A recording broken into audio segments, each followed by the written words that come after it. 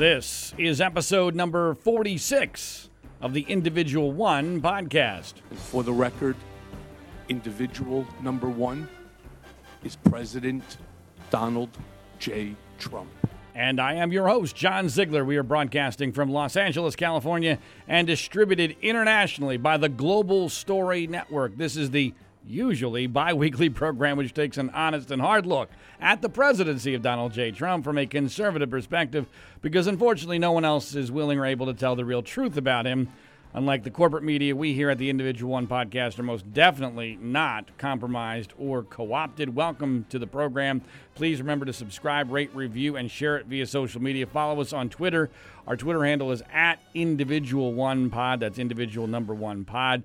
After taking a short break because this past week was our annual vacation, or almost annual vacation, to Yosemite National Park here in California, we're now back and ready to go for the next couple of episodes. We'll be doing another one this coming Sunday, and as is usually the case in the Trump era, there is lots to talk about. Almost none of it has anything to do with the now ancient Mueller report and investigation, which is, in our short attention spans, almost been completely and totally forgotten. The collusion delusion is over. You're right. You're probably right there, Donald Trump. For better or for worse, mostly for the worse.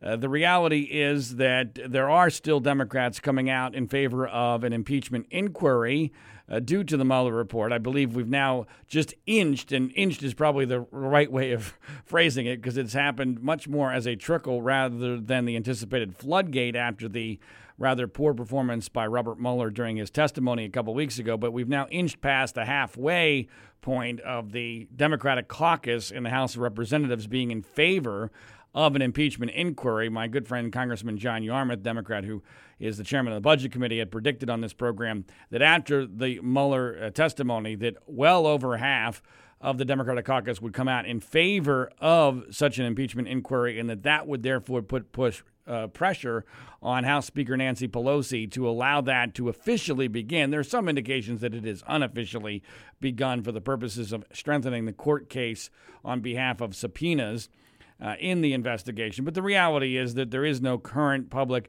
impeachment inquiry that has begun in the House Judiciary Committee, which is where such a thing would and should have begun a long time ago. And we're not getting to the point of some sort of massive momentum. And there's nothing that's going to spark a massive momentum on that front, at least unless the political dynamics change. Now, there are some events that are occurring that could theoretically change the political dynamic. We'll get to those in short. But the reality is that for an impeachment inquiry to be approved by Nancy Pelosi, you need probably in the range of 200 Democrats who are fervently in favor of that. At that point, she could no longer put the kibosh on it. We're not at that point yet, and there's no sign that we're going to get to that point. And why that's the case? Well, I'm not going to get into that. Yeah, well, right there. That's pretty much why that is the case, because of the very horrid and disappointing, although not all that surprising, pathetic performance by Robert Mueller. Everything, in short, and I've written a lot about this. You can check it out, my columns, which we've posted at Individual One Pod and in previous editions of the Individual One podcast. I've written and talked about this extensively, but the bottom line here is this was the opposite of a witch hunt. Robert Mueller has been and continues to be Donald Trump's very best friend, whether Donald Trump wants to realize it or not. I don't know whether or not he does, but the fact is that Robert Mueller is everything that Donald Trump could have possibly asked for in that entire investigation, and that's why Trump is going to very likely, survive it potentially without any real accountability. Correct. All right. So because there's so much other news to talk about, which has overshadowed whatever aftermath there was from Robert Mueller's testimony, I do want to get into that. And obviously the biggest story here in the United States over the last several days has been the aftermath of not one but two horrendous mass shootings, one in El Paso, Texas, and one in Dayton, Ohio. Now, it is always bizarre to me. There's so many things that are bizarre in the way we react to news in this country and how broken our news media is. And trust me, it is as broken as it can possibly be. But when it comes to these mass shootings, the first thing that I'm always baffled by is the magic of it seems to be the number 10.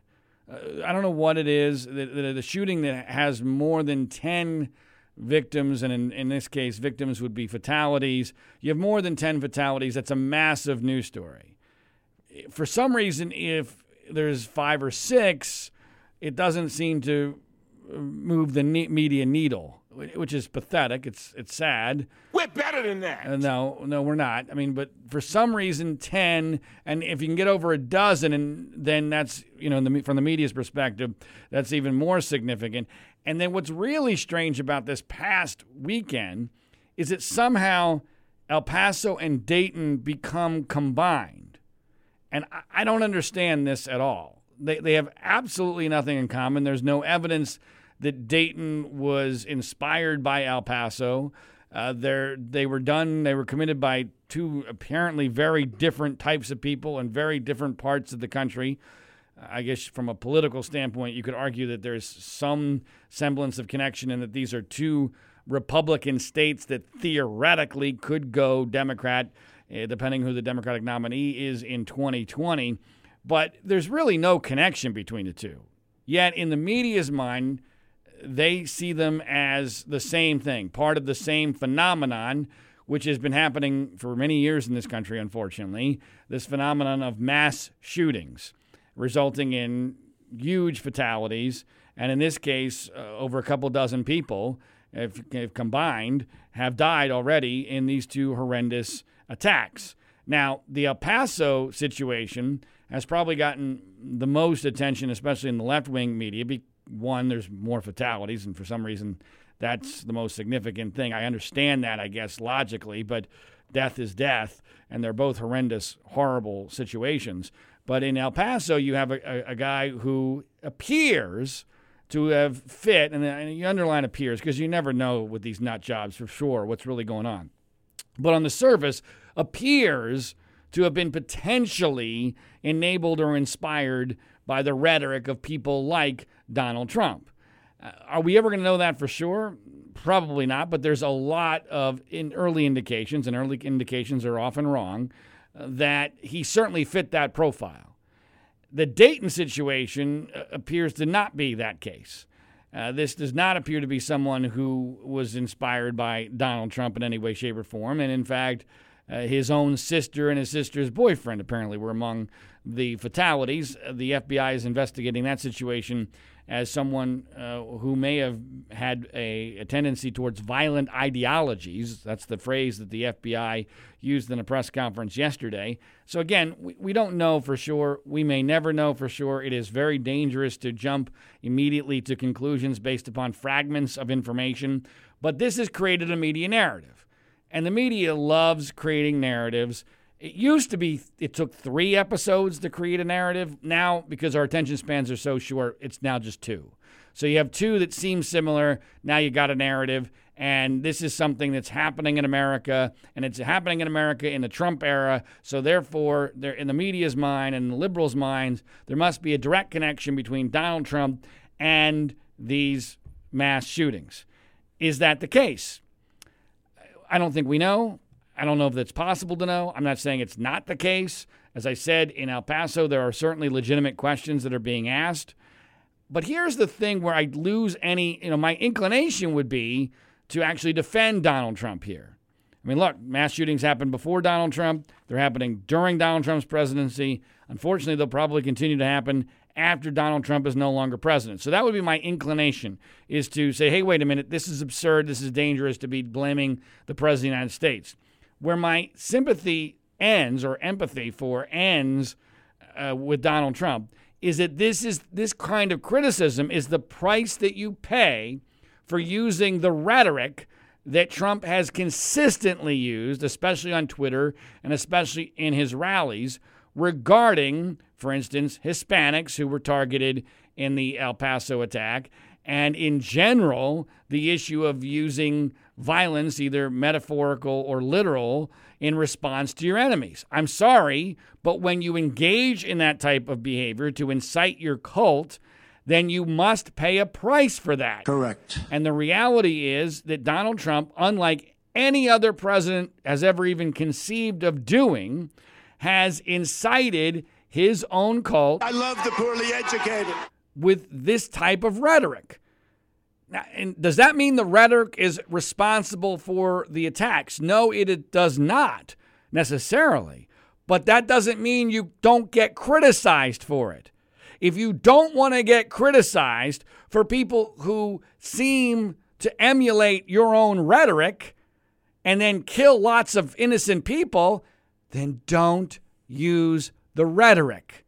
Then don't incite people in the way that you incite them, especially in the realm of race. It's really not that complicated. So if, Trump has been whining, oh, the media is so mean to me. They're out to get me. I can't stand it. There's no other president has ever been blamed for a mass shooting. Well, yeah, no other president has ever said the things that you have said, mostly on Twitter and at your rallies, that would theoretically, and it's not a fantasy, inspire or at least enable somebody like the El Paso shooter and attacker and doing what they did. I mean, it's pretty darn clear.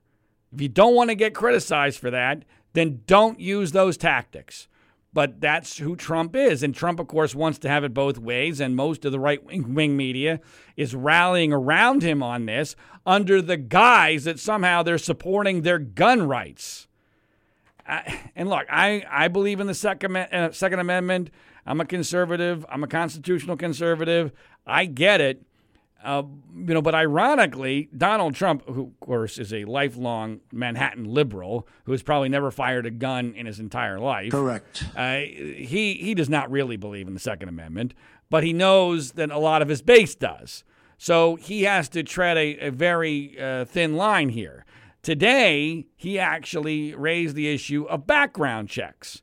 That, and this was rather ironic for a guy who has bragged about being a stable genius and who many people have suggested is not all there mentally himself, that he thinks that we ought to take a look at the mentally unstable and the ill and whether or not we should do more with regard to background checks to prevent them from getting guns. Well, I mean, the irony here is rich. I'm wondering whether or not Donald Trump would ever pass a background check of that variety. But regardless of that point, the issue is this. Conservatives, real conservatives, know that this is a massive problem. Because if you enlarge greatly the criteria for how someone could be rejected in buying a gun via background checks, who is making the decision on how and why someone would be rejected? Well, that's going to be a government person, right? Inherently. It's going to be the government that will be determining whether or not you are, quote unquote, fit or unfit for a gun. The call on whether someone is mentally fit or unfit to own a gun is inherently, fundamentally, a judgment call. It is a matter of opinion. It is incredibly subjective, right? There is no possible way that I can think of. If there is, I'd love to hear it. There's no theoretical way that I can think of where someone can be rejected for a gun for being mentally unfit that is not, at least in some way, shape, or form, subjective in nature. That means a government person is making a judgment call on your fitness to own a gun, which is a right in our Constitution. That is the definition of a dangerous, slippery slope. Because when you have the government determining in a judgment call that's inherently subjective whether or not someone can own a gun, inevitably, that is going to become a political tool or weapon. It has to be. There's no other way for that to go. And any conservative knows the last person you want making a decision on whether or not someone has lost their right to own a gun because of mental fitness is a liberal bureaucrat in the government, especially as the world becomes more and more PC. I mean, think about it this way. I mean, the same people who would be making that call are the same people who are policing Twitter and Facebook and determining what is appropriate speech. It's basically the same concept. Well, I'm a free speech advocate. I'm a purist. That means you got to deal with bad speech in order to have free speech. If you don't have bad speech or so-called hate speech, you don't have any speech, because eventually it will all lead to government censorship or de facto government censorship that's instituted by people who are very PC and very liberal. And it comes to Twitter, Facebook, or whatever, most of them are living in San Francisco or Silicon Valley. You want those people deciding on what is legitimate speech? You want a Washington bureaucrat deciding on who's fit mentally to own a gun? The slippery slope matters. And if Trump was really a conservative, which he's not, he would understand that problem. But he thinks that this is a magic wand, that somehow you can create rules for a mentally unfit person. I don't believe you can. If you can, I'm certainly open to hearing it. But the initial indications are that under most standards for background checks, the El Paso shooter and the Dayton shooter would not have been denied a gun. Now, we don't know that for sure yet, but those were the initial reports. So, and then, of course, Republicans want to say video games, which gets mocked because there's no evidence at all that these two situations were created by video games. But I believe it's a hodgepodge of everything. I believe very much in the theory that when there is a mystery that you can't understand, there's almost always multiple explanations. Desensitization via video games, via movies. Hollywood plays a role here. Of course, they're all liberals. They don't want to admit to it, but Hollywood has been glorifying gun use for a very, very, very long time, and in an extreme manner, especially with movies targeted to teenage boys these days. They're incredibly violent. But I think that plays a role. Desensitization plays a role via media, whether it's video games, movies, television, what have you. Mental illness plays a role. We do not deal with mental illness properly. I've already stated that determining whether or not someone is mentally fit to own a gun is an incredibly inherently dangerous proposition. My pet peeve on this issue, and I've written about this for Mediaite before, is that the one element of this topic that no one wants to touch, because it's unsolvable, and two, it's very controversial, is this. I believe that we as a country, especially younger people, no longer believe in religion nearly as much as we used to, which means you no longer believe in an afterlife nearly as much as you used to. An afterlife, and I'm agnostic. I grew up as a Catholic, and I refer to myself as a recovering Catholic. My guess is there is no God, certainly not a God that has anything to do with what's going on here on earth. I don't believe necessarily in an afterlife because that just sounds too darn good to be true, and very little about this existence appears to be anything better than what we've been promised or what we see with our own eyes and ears. So while it would be wonderful for there to be an afterlife where your good deeds were rewarded and your bad deeds were punished, I don't believe it. However, there are other things that keep me from doing things that I think are bad. One, I believe in right and wrong. Two, I have a family, and I wouldn't do anything to disgrace them. I don't believe in harming other people. So that's what keeps me in line. But I'm 52 years old, and I'm a principled person.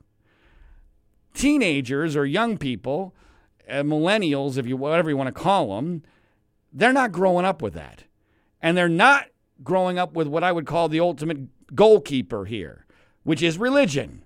Religion is the ultimate reason to keep somebody in line, to keep them from doing something horrendous that might result in their own death. See, that's the inherent problem here. It's a lot like Islamic terrorism, like with 9/11, where all 19 hijackers died. How do you stop that? Most of the time, not all, but in most of the instances of these mass shootings, the shooter ends up dead, either by their own hand or by law enforcement finally getting to them.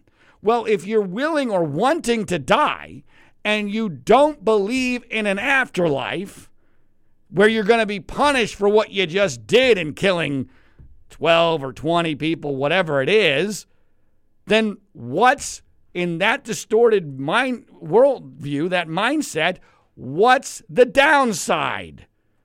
I maintain that the Las Vegas shooting, which is amazing to me that the Las Vegas shooting as a news story is not treated in any way, shape, or form like, for instance, a 9/11 type event. And maybe it's partially because Las Vegas itself doesn't want it to be that way because it doesn't want its brand to be associated with that. But that was by far the worst mass shooting in American history.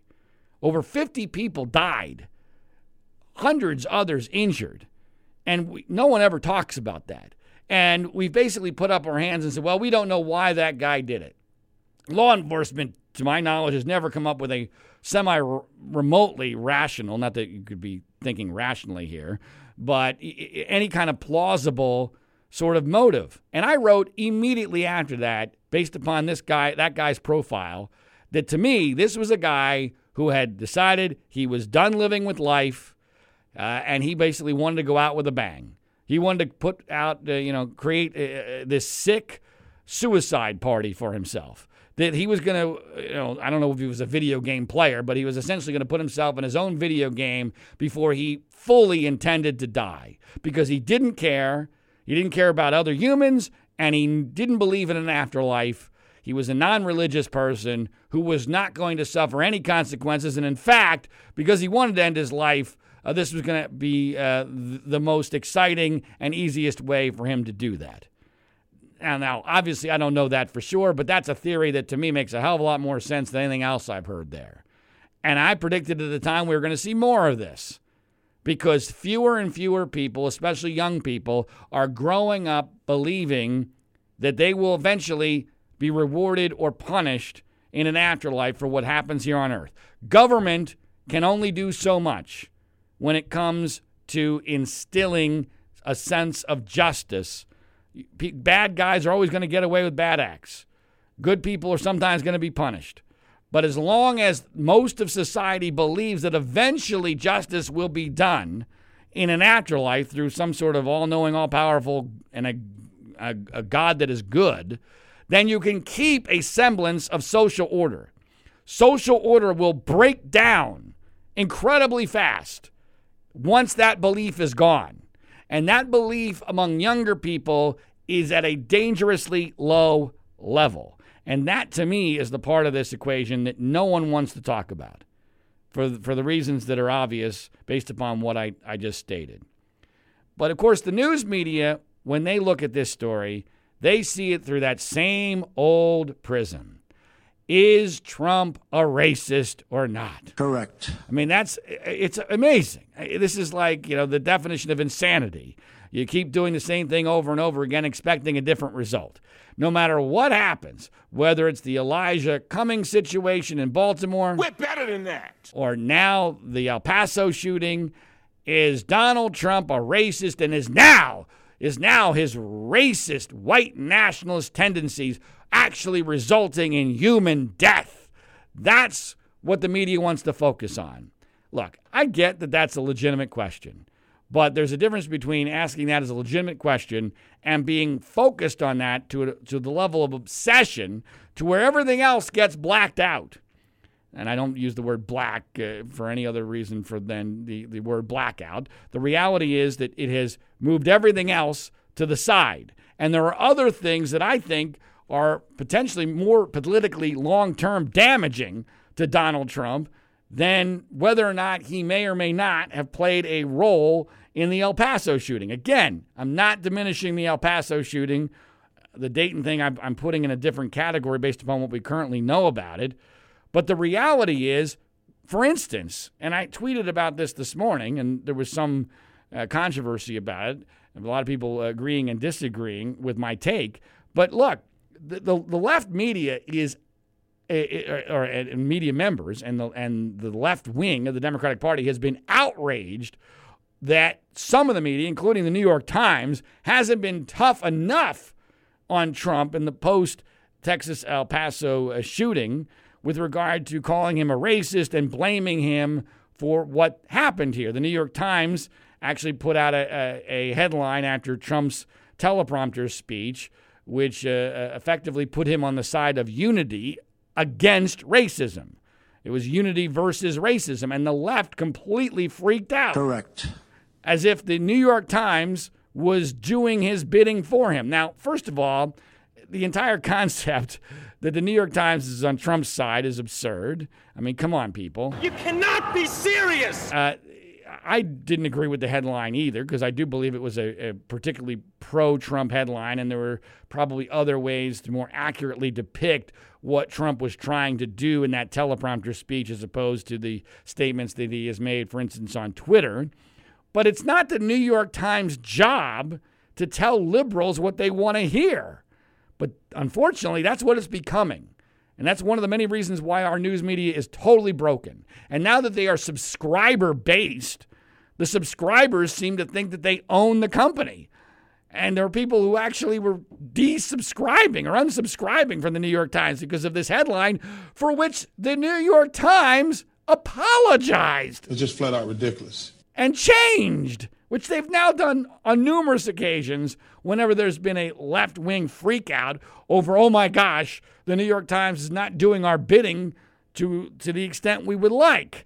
Well, that's not the way journalism is supposed to work. Journalism is not telling the people that are paying you what they want to hear. Journalism is journalists trying to determine what the truth is and telling that truth in a fair and honest fashion. Now, did the New York Times do that? In that case, you could argue either way. It was hardly the most egregious affront to journalism I've seen even just this week. But liberals freaked out. And the freak out, both in the media and outside the media on the liberal side, towards these shootings has completely overshadowed something that I think, and this is what I tweeted about today, has more danger for Donald Trump in the long run than anything having to do with racism or whether or not he's connected in some way, shape, or form to a mass shooting. And that is that Donald Trump proactively, on his own, and completely stupidly, against the advice of his own advisors, against the philosophy of his own political party, has now gotten us into a trade war with China from which there is no apparent going back, that has caused the stock market in the last several days to lose at this point about 1,500 points. That's unbelievable. Correct. I mean, he did this on his own, out of his own ego. Correct. That's what this is driving this. He does not want to admit that he's wrong. Correct. Even though everyone around him says, you have no idea what you're doing, sir. You are getting involved in something that's way over your head. China is going to kick our ass because they're in this for the long haul. They don't give a damn about their people. And guess what else they don't give a damn about? They don't give a damn about an election coming up in just over a year. They know they have Trump over a barrel, almost literally. They know they have him by the short hairs. They also know from his past history that Trump is going to cave, and his threats are not to be taken seriously because he's a bully and he's a fake strongman. Correct. So China has all the leverage here. And so Trump got himself in a war that he said was easy to win, that he cannot win, especially in the short run. And now he's seeing the stock market react. Now, people have said, well, to me, Zig, there's not that many people with money in the stock market, so therefore the stock market going down doesn't influence potential votes as much as saying that Trump is to blame for a mass killing. Well, first of all, there is a far, far exponentially greater connection between Trump's tariffs and the trade war on China and what's happening on the stock market than there is with his obscene rhetoric and what happened potentially in El Paso, Texas. So right there, that's important to point out. The truth matters. And so the connection between Trump and the stock market is direct. And also, it's important to point out, Trump has, unlike any other modern president, has consistently taken credit for the stock market being at high levels. Correct. Even though it has not gone up nearly as much during the Trump era as it did during Obama. Now, there's reasons for that. Obama took over when it is at a very low level, and that certainly helped his statistics, but the statistics aren't close. Over his 8-year period, the stock market went up on a percentage basis at a much better clip than it has in the basically 3 years of the Trump administration. That's a fact. Correct. And Trump bragged, unlike Obama did. Obama never bragged about it, partially because his people don't consider a stock market going up to be all that great a thing. So he was almost embarrassed by the stock market going up, and I don't think he had that much to do with it. But the reality is, Trump has bragged about this consistently in a way that is absurd, but in a way that now, in a rational world, he should be made to pay a price for. If you're going to brag when it's going up, then you must be attacked when it's going down, especially when it's going down because of you. There's almost no evidence that the level to which it's gone up during Trump's presidency is because of anything he did. You could argue some of it was because of the tax cuts that he signed. But other than that, he has had, I keep hearing about deregulation, and no one can show me what's the specific regulation he cut that has increased the stock market or decreased unemployment or anything like that. I think most of that is, if not entirely, Trump-related bullcrap. But the reality is that we now know that Trump is the reason why it's gone down. And while 1,500 points in the Dow isn't nearly what it used to be, that is a significant chunk of change. That is billions and billions and billions of dollars of market share. But here's the even worse part. Yes, the majority of Americans don't have money in the stock market. Even those that do, a lot of them are in retirement accounts that they're not touching right now. And so therefore they don't see the net impact of the market going down on their day-to-day life, even though it still makes them nervous. When they get their statements at the end of the month or they check online, they're not going to be worth nearly as much money as they were a week or so ago. So that might have some impact on some people. But here's why it's even worse. This is a very rare situation. Honestly, I cannot remember a circumstance where a president proactively and directly caused the stock market to go down this much. But it's even worse than that, because part of the reason why the stock market is going down currently is that there is a belief that largely because of Trump's tariffs and his trade war with China, that it is plunging us more quickly into a recession era than previously anticipated. I mean, we've been going through incredibly good growth. It's been steady for a record period of time. So inevitably that was going to reverse itself. But it was not believed it was going to reverse itself for a little while yet. Well, now there's almost a 50-50 shot, according to most economists, that within the next year we're going to begin to go into a recession. And it's because of Donald Trump. That is Donald Trump's kryptonite. Correct. Because everything, especially on the Republican side, the conservative side, has been based on, well, the economy is good, we're not in any wars, he's giving us the judges we want, so therefore we're willing to put up with everything else. Correct. That's his entire philosophy. Now, I've never believed in that because I don't believe that's the way the presidency should be judged. I believe that this is about caretaking the House, if you will, of the American people so that it maintains itself for generations to come, and Trump is infesting this House with termites. I've gone into that diatribe before, and a lot of it's on the issue of character, a lot of it's on the issue of ethics, a lot of it's on the issue of whether or not we're going to turn into a monarchy or some sort of dictatorship, which to me dwarfs everything else. But the reality here is that this is Trump's kryptonite. If you want to go after Trump, if you blow up the perception that, one, the economy is great, and two, that Trump is the cause of that, and three, if you somehow were able to convince people that the economy was actually doing well until Trump screwed it up because of his own incompetence and his own ego, now he's in big trouble. Correct. Especially against a candidate like, for instance, a Joe Biden, who won't offend that many people, especially in the upper Midwest, especially white people who won't be scared that their stuff's going to be taken away and given to colored people. I mean, that's essentially what we got here. So to me, from a political standpoint, the issue of Trump's culpability for the stock market decline and potential recession that it is foreshadowing dwarfs the political impact of, once again, trying to call Donald Trump a racist and blaming him for things that he theoretically had nothing to do with. Look at my African American over here. We've talked about this many times before.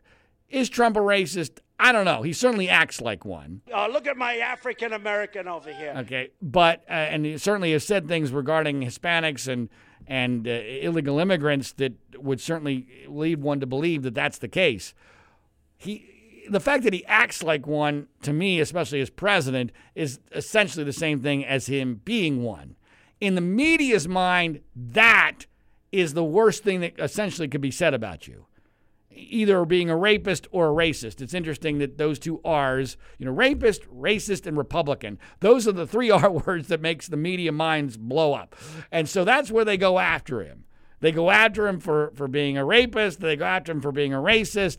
Well, to the people that are inclined to vote for him, they either don't believe that stuff or they don't care. They don't care. Or in worst case scenario, it actually appeals to them, as pathetic as that is. We're better than that. So the media doesn't understand, or maybe they don't care. Maybe they actually subconsciously want Trump to be reelected. The liberal base, though, they're such feelers. They do this thing where they emotionally react rather than respond with their brains. And if you're going to respond with your brains and you want Trump gone from office after 4 years, and you don't want to take the chance of what would be a horrendous circumstance of Donald Trump having another 4 years with no accountability to the public, to the voters, to the media, to anybody, because he doesn't care. I mean, he already barely cares, but he seems to care at least a little bit about re-election, if only to keep himself out of prison. The reality is you got to use your brains. You can't do this emotionally. You can't keep doing the same things over and over again and expecting a different result.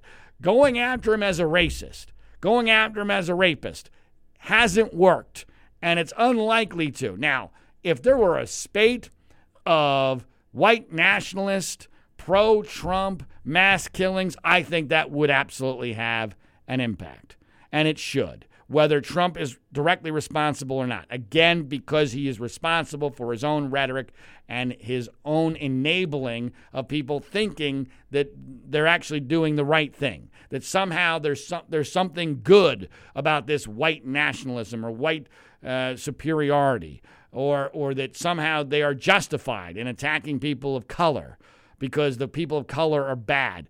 Trump does deserve some responsibility for that. I get it. But I'm trying to take this out of a situation where your feelings are hurt and you're angry about it. I get the anger. But if you actually want to do something about it, you got to use your brain. And you have to think about this logically. And you can't be overtaken by your emotions. I get the emotional reaction. It's not illegitimate. But if you really want to get Trump, his kryptonite is the economy. As James Carville famously said, it's the economy, stupid. You take away the economy, which I believe is a bogus narrative to begin with, but if you take it away in a way that people can actually see, actually feel, either not directly or with their neighbors or with their bank statements, their 401k statements, what have you, if they feel it, then all of a sudden everything else is going to start to matter. People start to care about these other issues a heck of a lot more when they don't feel like the person is providing for them, literally or figuratively, on an economic level. If they think the economy's good, it's peace and prosperity, and with the case of conservatives, he's also given you conservative justices, they have proven time and time again that they will put up with almost anything. I love the poorly educated. But they won't put up with hardly anything if they think he's the reason why the economy has started to tank. And there is a real decent chance that that's going to happen. And to me, it's amazing that that has gotten so little media attention over the last several days. A couple other things I want to mention. This is incredibly small, but it just goes to show how utterly desensitized we are by the Trump era. And I've said this from day one that he's doing this partially on purpose because he can get away with so much more when our ability to calibrate how outraged we should be by a particular act has been totally distorted because we've never seen anything like this before. And this is something that I didn't even see hardly any media coverage of it. I tweeted about it several days ago. But the President of the United States, I think this was early last week, the President of the United States tweeted essentially an endorsement of a book by George Papadopoulos. Now, George Papadopoulos is a guy who we were told by Trump, Trump mocked George Papadopoulos for essentially being a coffee boy who had nothing to do with their campaign, because it was George Papadopoulos who was essentially the beginning of the Trump-Russia investigation, for all intents and purposes. And it was the Australians who apparently got first wind that Papadopoulos was being infiltrated by Russian intelligence. And when it first appeared as if Papadopoulos was going to be on Team Mueller, the Trump reaction was, oh, we don't even know him, even though there's a photo of him at a round table with Trump and a bunch of other advisors. He was a coffee boy. He's a nobody. And now that Trump feels that he's in the clear and there was supposedly no collusion, no obstruction, which is a flat-out lie that was perpetrated by his hand-picked hack, Bill Barr. But you know that story if you've ever listened to the Individual One podcast before. So now that Papadopoulos stayed loyal, and now that Trump feels as he's in the clear, Papadopoulos has a book out. And the President of the United States tweeted essentially an endorsement of that book, wishing him luck with it, and tweeting that information to his 62 million followers.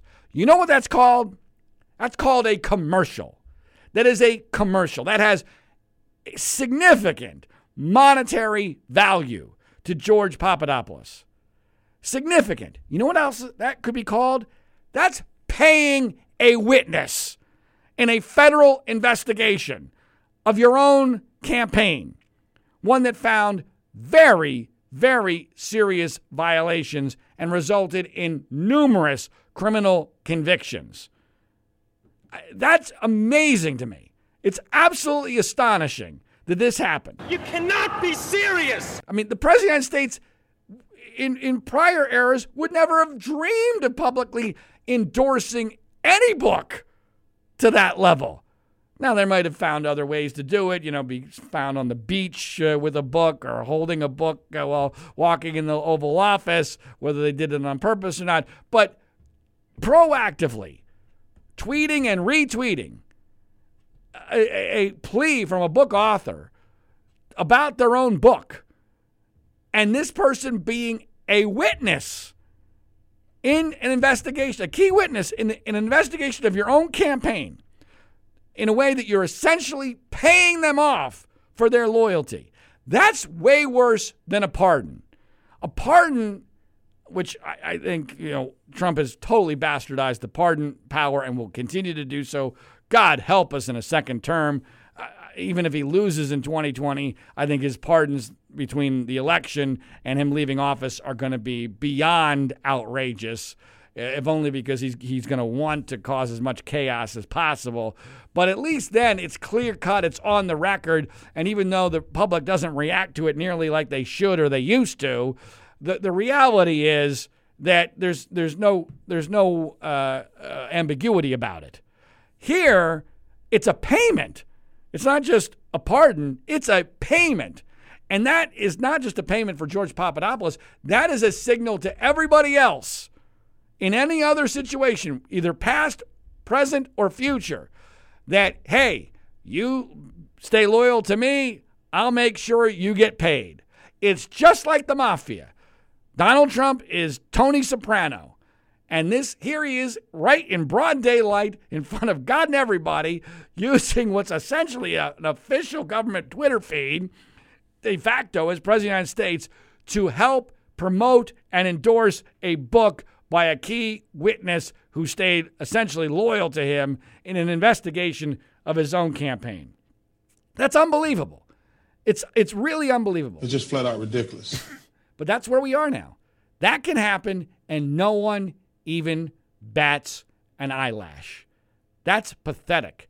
And that's what we have done in enabling Donald Trump and continuing to enable Donald Trump. And that's what he has done to us by desensitizing us. And this is a desensitization from which it's going to be very difficult, if impossible, to return from, regardless of who the next president is. Now, since the last time we spoke, the Democrats held 2 debates. They went pretty much as I expected. I was not able to watch them, although I caught some of them on satellite radio from what I refer to as Mars, which is Yosemite National Park, where you can't get any cell service, and you're lucky if you get your XM satellite radio. It's funny because I listened to a few minutes of the second debate, and frankly, any debate that doesn't have Joe Biden at this point is irrelevant. I mean, the first debate night, I don't understand what you're supposed to accomplish there when the guy who is the clear front runner is not in the debate.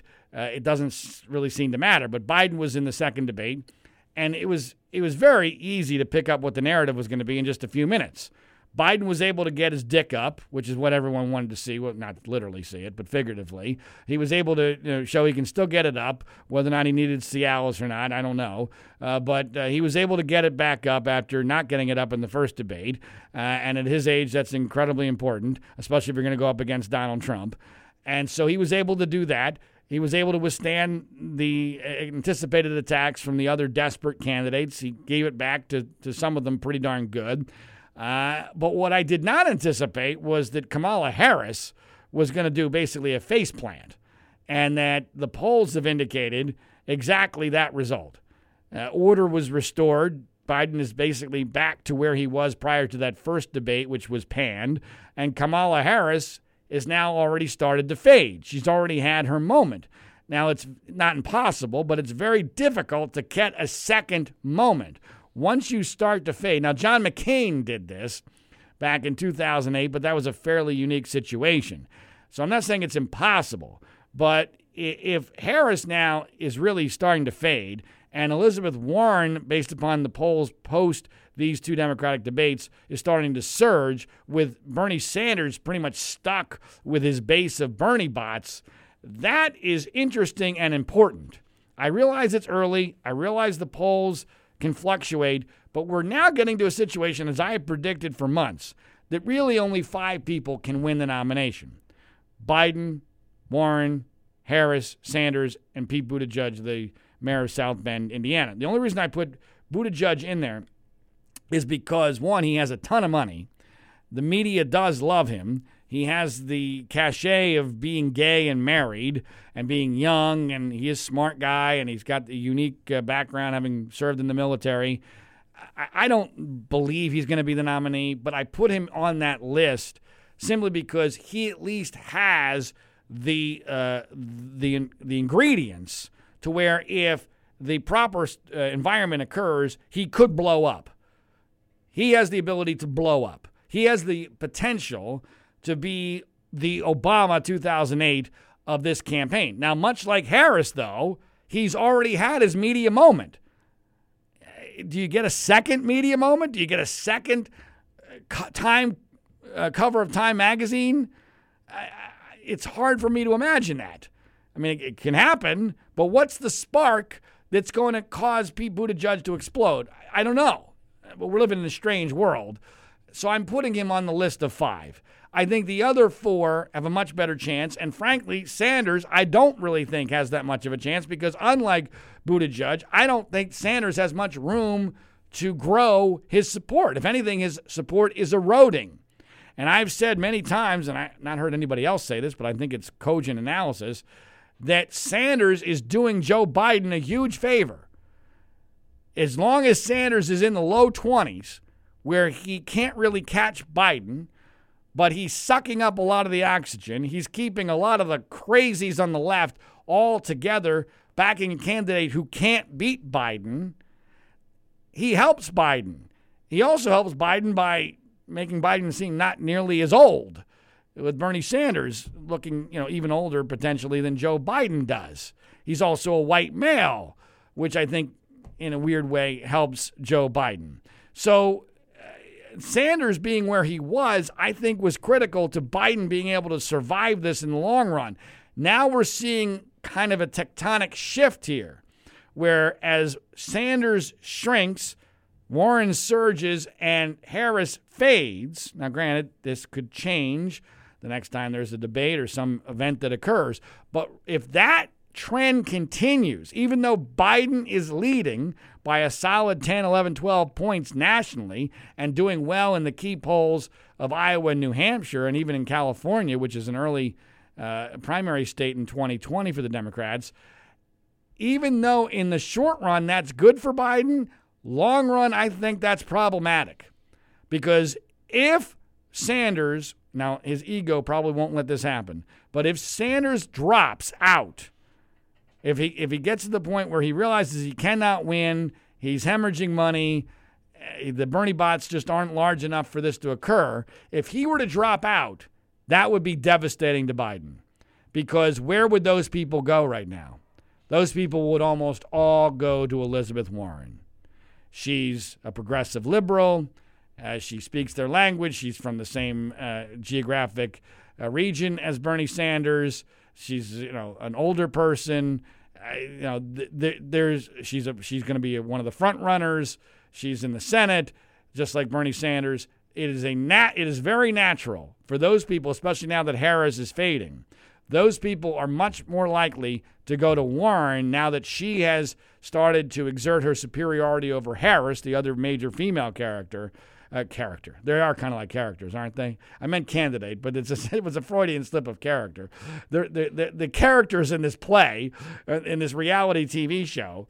So if Harris continues to fade, that is dangerous for Joe Biden. Because if the Sanders people eventually leave him because he's dropped out or whatever, they're going to go to Warren. And if you were to combine Sanders people with Warren's current level of support, now she is well ahead of Joe Biden, especially in New Hampshire. And Iowa's not going to be all that easy for Joe Biden because it's a caucus. And caucuses are won by nut jobs. And that's the reality. You got to be nutty to get out there in the middle of February in a nighttime in Iowa to go tell your neighbors who you want to support for president. So right there, all of a sudden, Iowa and New Hampshire, under that scenario, which is hardly for sure, but it is a rational scenario, under that scenario, it starts to look pretty darn good for Elizabeth Warren. And if it becomes Warren versus Biden one-on-one, I'm sorry, I don't know how Biden wins that battle. I really don't. Unless the Obamas decided to put everything on the line to salvage Joe, which I don't know that they're willing or able to do. And so if it ends up being Elizabeth Warren, that's pretty darn good news for Donald Trump. Because I think he will use the Pocahontas thing to destroy her. And the history of liberal Democrats from Massachusetts running for president has been pretty pathetic over the years. And now you got one who has a lot of vulnerabilities. I know a lot of liberal members of the media, they think the Pocahontas thing is done and that she's a really good candidate. I'm sorry. I don't believe that at all. I think that she would be one of the top candidates that Donald Trump would want to run against. Again, this is kind of the doomsday scenario if you're one of those who really wants Donald Trump to be defeated. I'm not suggesting for anywhere near 100% that this is going to happen, but it's a scenario that is certainly plausible. But in the short run, I would say that this has been a bad week politically for Donald Trump. No question that the shootings did not help him. No question that the stock market and the trade war is not helping him. To what extent, no one knows for sure. Joe Biden regaining control of the democratic process, at least temporarily, is not good for Donald Trump. And so with all that being said, as we always end each episode of the Individual One podcast, the numbers are going to be adjusted slightly against Donald Trump's favor. I'm going to nudge up the chances that he does not serve out his first full term in office all the way from 1% to 2% for the reasons that I've already discussed. And his reelection chances, I'm not going to nudge down below 50%. Again, as I've said many times, this is based largely in Joe Biden being the Democratic presidential campaign. I think the chances of that are still pretty decent, but also because of the other political factors that we've discussed. I had it previously just over 50%. Now I'm going to put it at 48%. So again, no wagering at home. This is all for entertainment purposes. A 2% chance that Donald Trump does not finish off his first term in office, a 48% chance that he is reelected as president of the United States. That'll do it for episode number 46 of the Individual One podcast. We'll be back Sunday early afternoon Los Angeles time with episode number 47. Until then, please remember to subscribe, rate, review, and share this via social media. Follow us on Twitter at Individual1Pod. That's Individual, the number 1 pod. Until next time, my name is John Ziegler, and you're listening to the Global Story Network.